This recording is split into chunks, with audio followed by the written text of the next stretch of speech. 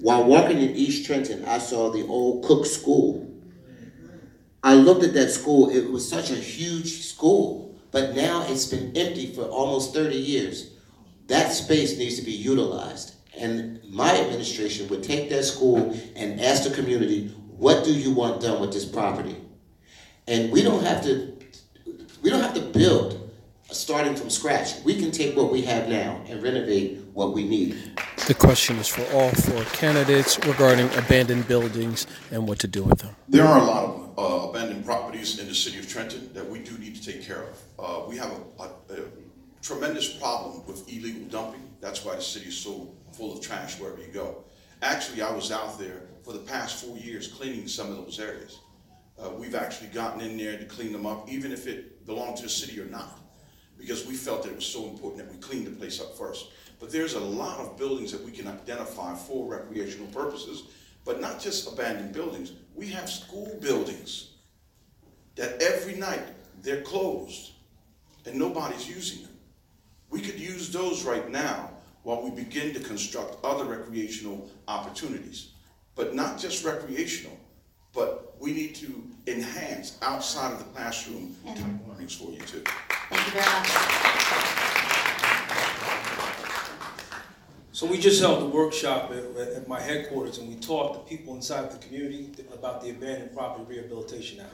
So what you're doing is actually educating the people inside the community on how to bring those abandoned properties off the tax rolls and get back working on it. I would also implement internships for the new high school. It's going to be bringing back skill, vocation, and trade. You need to have carpenters. You need to have people working in masonry. You need to have everyone who's working inside of the community become part of the workforce. And now we're not investing in people outside of the community. We're investing in the people who live here. The second part of that is we need to start filing grants again, because who remembers weed and seed? Yeah. Right? So if that worked for us in my generation and gave us a safe haven and places to go and things to do in terms of after school, why are we robbing this generation of that opportunity? We need to begin to bring back and use the schools, which are already in every community, and allow young people to be there after school programs in a safe space where they can learn, grow, and develop. Thank you very much.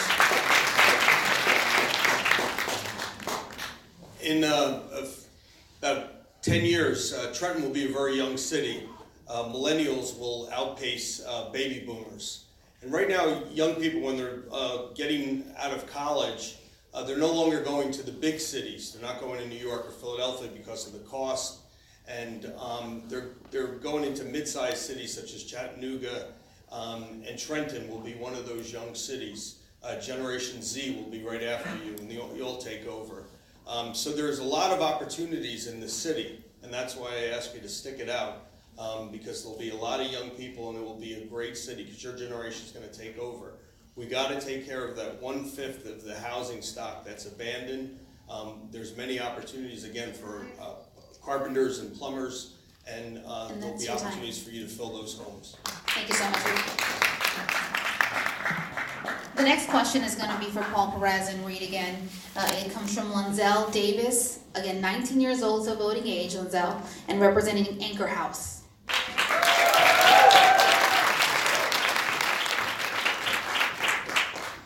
Many adults in the city are many young adults in the city are full-time students with part-time jobs. Most of us rely on unreliable bus systems, which are constantly making us late to where we are going. We also have options with Uber and Lyft, but those are costly and unaffordable. As mayor, what would you do to put in place as an alternate solution to this problem?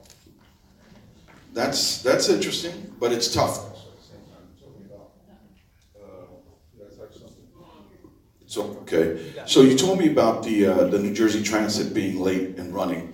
And it causes issues. How about now? Hands up, don't shoot. So the New Jersey Transit system is a partner of the city, so we could talk to them about what happens, but many things cause that to happen, which is traffic patterns and so on and so forth. Right now, anybody can tell you, well, we'll create a trolley and it'll be for free. You can ride it and you can jump off and jump on, right? Which you see in other cities. But to do that in my city, I would have to find about $750,000 to put that in place. So that's an idea for the future. But for reality, for right now, what I would have to do is make sure that you get to your place on time with the current available parts of transportation, working towards the future so that you can have that trolley to jump on and jump off and get to places in Trenton.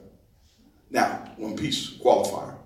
There was a program at one time that gave students free passes. We could probably inspect those or investigate those and find out if we can bring those back. And that's your time, thank you. Did you respond, Reed? No. It's a question for you as well, and the question is, many young adults in the city are full-time students with part-time jobs. Most of them rely on unreliable bus systems, which consistently make them late to get to where they are going. They want to have options. They have options with Uber and Lyft, but those are costly and unaffordable. As mayor, what would you put in place as an alternative solution to this problem for them? I don't have to tell you, if you go to the bus stop at 6 o'clock in the morning, you'll see a backlog of students trying to catch the New Jersey Transit system buses to school. And so we don't have enough buses to get to school. We have to work with the state, New Jersey Transit, and get more buses to take the students to their place. Also, because we've broken up the high school into four high schools, I hear a lot of the athletes don't have enough transportation to get to practice in time. So as a city, we need to stand behind you and make sure you get to school so you don't give up on the buses and then just take off. That's extremely important, and it's part and parcel of your educational experience. Thank you, Reed.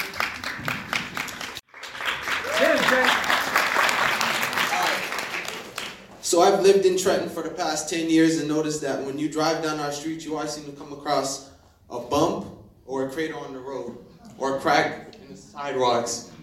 My question to you as mayor, what are you going to do to fix that? Well, Jason, listen, I fell victim to one of those big craters in the road. One day after I bought a new car, I fell into a pothole. Luckily, I got the tire warranty that I didn't want to buy, but I got it. Listen, we got to go after grants that's going to help the city pave these streets. In my neighborhood, there's a street, and all my neighbors laugh, but it's really not funny. We know to drive on the opposite side of the street to avoid all the potholes on the other side. So it's really, really tough, and I'm going to work aggressively to make sure that we get the funding from the state and federal funding to improve these streets. It's an emergency. Excellent question. When you look at Hamilton, Lawrence, Princeton, and Ewing, you don't see what you see in Trenton, right? So it makes Trenton a nickel. What you have right now is an administration and City Hall where we have to be real about it. It's incompetence there. I'm going to bring in professional, competent, qualified directors to be able to address that issue. It's simply dealing with the Department of Public Works, having the material to do the road correctly and making sure we restore it in a proper manner and stop being cheap with it. In the communities, we need to work on civic associations who can apply for grants and begin to work on the sidewalks, the trees, the lights. And again, if we're empowering people to address their community, that builds pride. And we need pride in Trenton so that the people inside of the community can make this city be what they want it to be. Thank you so much, Mayor.